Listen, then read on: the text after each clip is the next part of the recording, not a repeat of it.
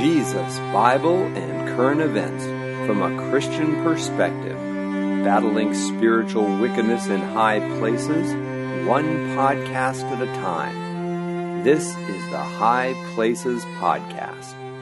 Hello again, everyone. This is Jim. I need to get caught up on some political news. Lots of stuff going on with the elections coming up. This is a day after the President's State of the Union address. It was Reagan-esque to me insofar as lots of stats about the economy. Reagan used to do that quite a bit. But he also mentioned abortion and infanticide, and this is probably directly related to the Democratic governor of Virginia and his, his description of post-birth abortion. So the liberals weren't satisfied with all the babies that were already being murdered in this country. Now they're talking about how to kill them after they've been born. You notice there was another story about him that quickly rose to the top of the news headlines. Because they wanted to get off of that whole baby killing subject. Kind of embarrassing when you let the whole country know what you're really in favor of. And I saw a stat today that there's only like 10% of the population who are in favor of third trimester abortions. And yet, the way you hear it told, you'd think, the majority of the country is. But of course, that's the plan, is to make everybody think that everybody else is in favor of this and what's wrong with you for being against it. We'll talk a little bit more about that mindset later because it affects our main topic tonight. But just a couple other things on the election. So that's probably going to be an issue in the election for any number of reasons. Let's see, Cory Booker announced this week. I don't know if you saw that announcement video he had. That's a slick video. Good messaging. I don't think I agree with Cory Booker on anything, but charismatic guy, sharp guy, and got his ties to Wall Street money, so he's got that base covered. And that was a slick video. It was a good message. So yeah, he could be formidable. Some of the other ones are fallen by the wayside. Elizabeth Warren got caught back in, I guess just this week, the Washington Post ran a story about her where she did indeed claim to be an American Indian in her past on some sort of registration card for something.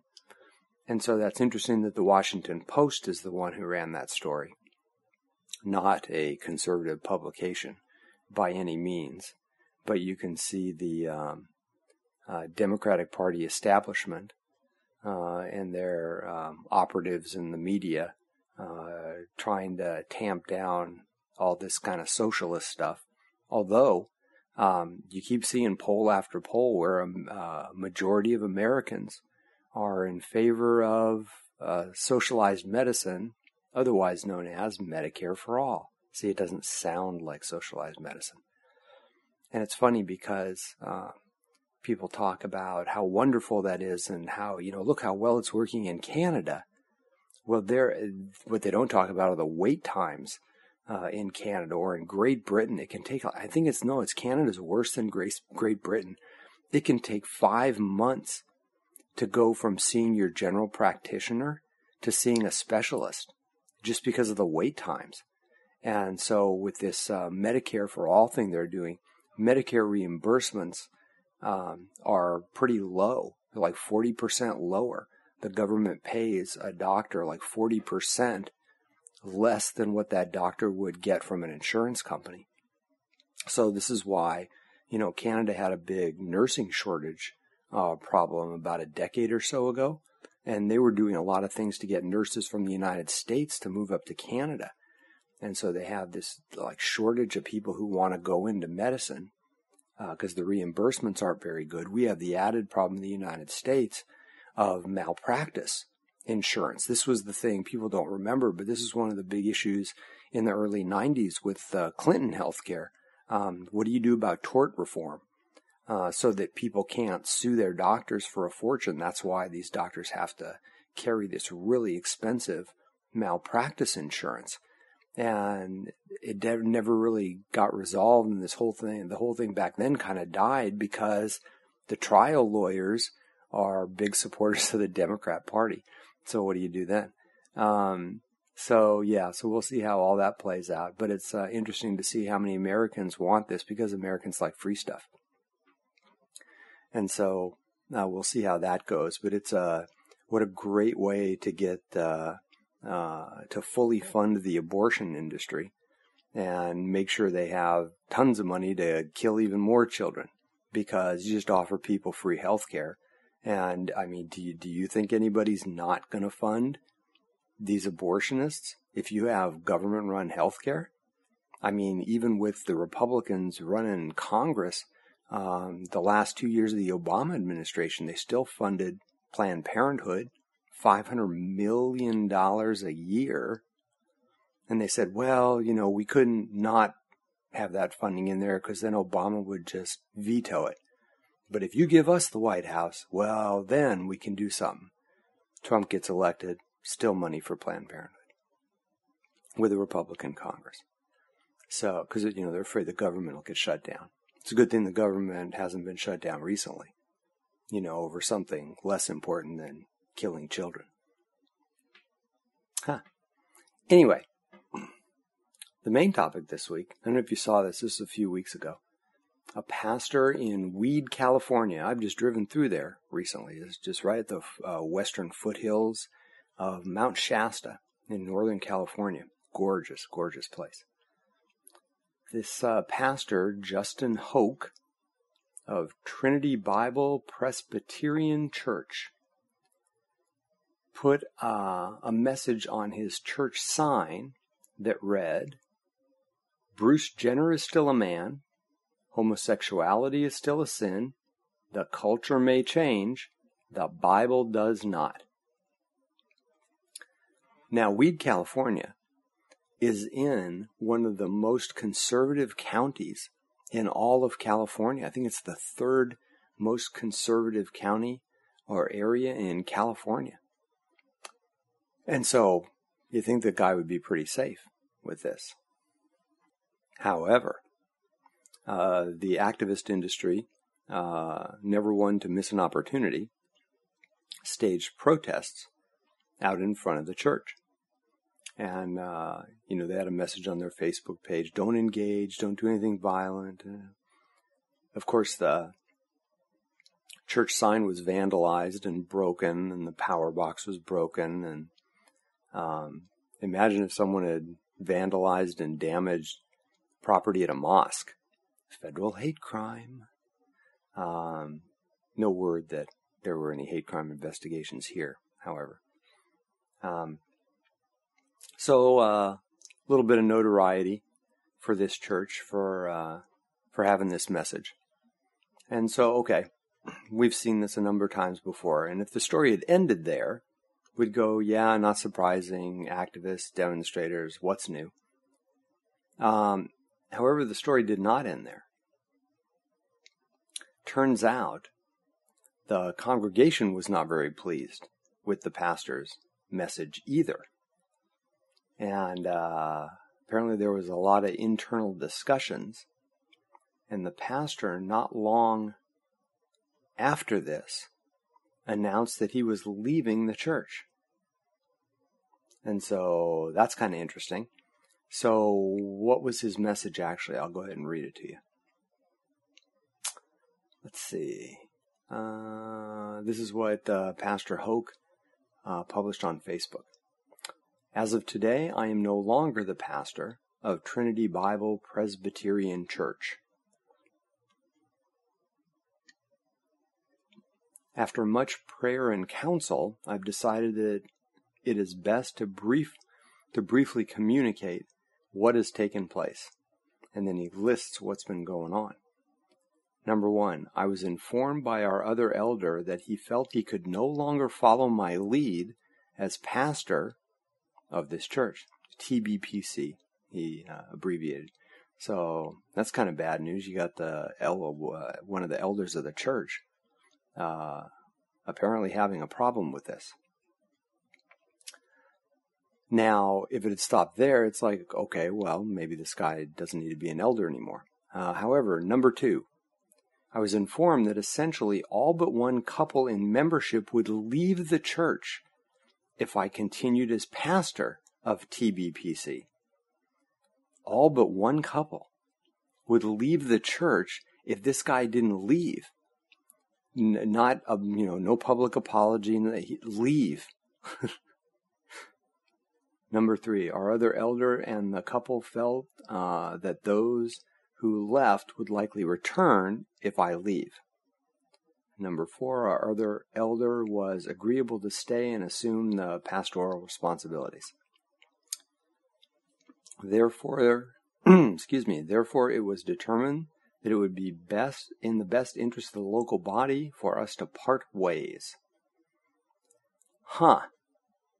So this guy's congregation turned on him for his biblical position.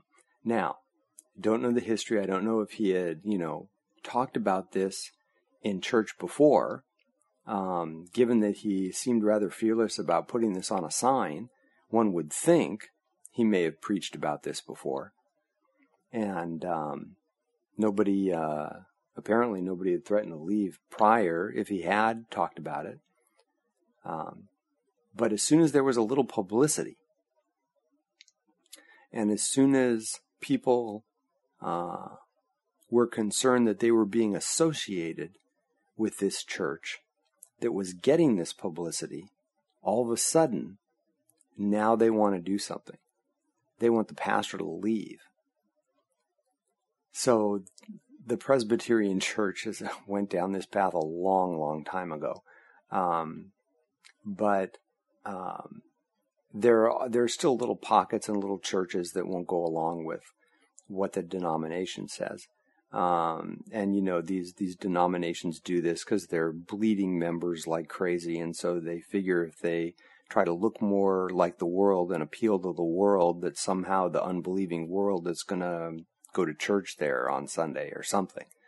But that hasn't really worked. So there's any number of issues here. Number 1, do these people not believe what the Bible says? I mean, are they really not willing to stand up for God's word? And number 2, are they so, I don't even want to call it weak in their faith, because if you don't believe what the Bible says and you're embarrassed about what God has to say about things, then I'm not sure how much faith one actually has. But all the world had to do was have a handful of protesters out in front of a church in a tiny town that most people have never heard of, and vandalize their property, and the church caved, and didn't just cave, retribution against the pastor. And so the people in this church sided with the anti-God bigots that want equality and free expression and tolerance for everyone except those who don't agree with them. And so, wow.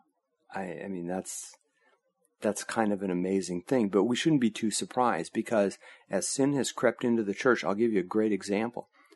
Divorce and remarriage. Divorce and remarriage has been acceptable in our country for a long time now. There used to be a stigma, people wouldn't even, they wouldn't go out or marry with someone who had been divorced, because Jesus said more than once that divorce is adultery. And so, but yet our churches are full of people who have divorced and remarried. So that's amazing. Imagine if, I was cheating on my wife and I show up to church with my girlfriend. That form of adultery isn't acceptable. But the adultery that Jesus talked about divorce and remarriage is acceptable because it's acceptable in a lot of churches because it's acceptable in our culture. When's the last time you heard a sermon in your church about what Jesus had to say about divorce? Funny how that kind of it either gets skipped over or it gets breezed by really quickly. And so we've already had this for a long time, where sins that are acceptable in our culture become acceptable in our churches to everyone but God, of course. And so this is just the next step. So it's always this little piece at a time, right? Death by 1,000 paper cuts. And I've always said, if you can convince yourself that sin is okay, any sin, then you've already done the mental gymnastics. And so when the next sin comes up, even if it's worse, and I use that term carefully because all sin is bad in God's eyes, but if it's perceived as worse, or it's something that, at one time people would say, no, that would, we'll let this go, but we would never let that go. And then this next thing comes up, you've already done the mental gymnastics to talk yourself into saying it's okay. That happens on a personal level, and as we can see, it happens at a church level. And so this guy left his church because his congregation decided to side with the people who were blatantly sinning against God. This guy made an interesting statement because he said that the culture has drawn a line in the sand and dared Christians to step over. And isn't that true? We see that, right? You have to make sure you use the right pronoun for somebody, or you can get yelled at, or you can lose your job. You can lose your job. Imagine that. If you call someone a he when they want to be called a she, or vice versa, that's incredible. If you tell a man not to go into the women's restroom, you can lose your job. And so we talked about this previously. Christians in other countries that they can't get a good job. Those aren't available to them. They have to take the terrible jobs that nobody else wants. And in this country we like to puff up our chest a little bit and go, well, I would never do that. I would stand up for Jesus. Well, let's see what happens. Because people don't even like it when people call them names. They call them, people get called hateful. Whether it's true or not, it's enough to buckle their knees and then they cave in. There was, I love this verse in Galatians, chapter 1. It says, for am I now seeking the approval of man or of God? Or am I trying to please man? If I were still trying to please man, I would not be a servant of Christ. Well, we have a whole bunch of man-pleasers around these days, don't we? Apparently we have them in our churches. Well, apparently. We know we have them in our churches. Even small churches. And in order to please man, they'll drive the pastor right out of their church. They'll ignore the teachings of Jesus because man is more important to them than God, which shows you where their heart is. It's not focused on eternity and the life after this one. It's focused on this life. They don't want any waves. They don't want any trouble. They want to get everything out of this life that they can. So one has to question where these people are actually going to be when this life is over. Because Jesus said, if you deny me before men, I'll deny you before my Father who's in heaven. And that's going to determine where we spend the rest of eternity. So, if nothing else, it's a pretty bad deal. Getting the approval of men who have absolutely no effect on where we spend eternity. One of my favorite parts of Scripture that talks about this a lot is 2 Timothy chapter 4.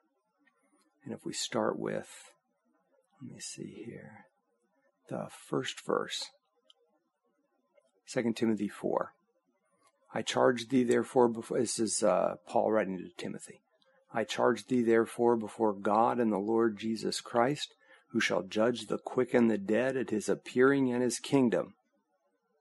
So, again, the importance of doing what Jesus wants. He's the one that's going to judge. Preach the word. Be instant in season and out of season. So when it's popular and when it's not popular. Reprove, rebuke, exhort with all long-suffering and doctrine. Tell people what the Bible says. And reprove them if they're not doing what it says. Verse 3, for the time will come when they will not endure sound doctrine, but after their own lusts shall they heap to themselves teachers having itching ears, and they shall turn away their ears from the truth, and shall be turned unto fables. So, boy, there's a lot in there. Folks will not endure. They won't put up with sound doctrine because they want to do their own thing, or there's too much heat from the culture. But notice this part.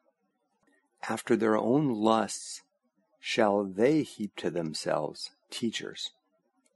So it's not like teachers go in and persuade them of anything. Because if a false teacher is coming in and teaching false doctrine, real saved people are either going to kick them out or they're going to leave for preaching false doctrine. But notice it's people heap to themselves teachers. They're the ones that want these teachers. And so when the people in this church had a pastor who said and did something that they didn't want, they wanted him gone. They want someone else. Who did they want that was going to take over the pastoral duties? The other elder, who said he couldn't follow the pastor down this pastor's doctrinal path. So they'll heap themselves the teachers. And so whether it's prosperity gospel or name it, claim it, or happiness gospel, or hey, we don't want the world to call its name, so we won't call sin a sin, churches. People will surround themselves with false teachers of their own doing. They're making these decisions because they either want to do these sins and they don't want anyone to awaken their conscience, or they don't want to stand out as people who believe and obey Jesus Christ. So we can see what the devil's doing here. And he's done a great job. Look how sensitive these people are. And you see this all over the place.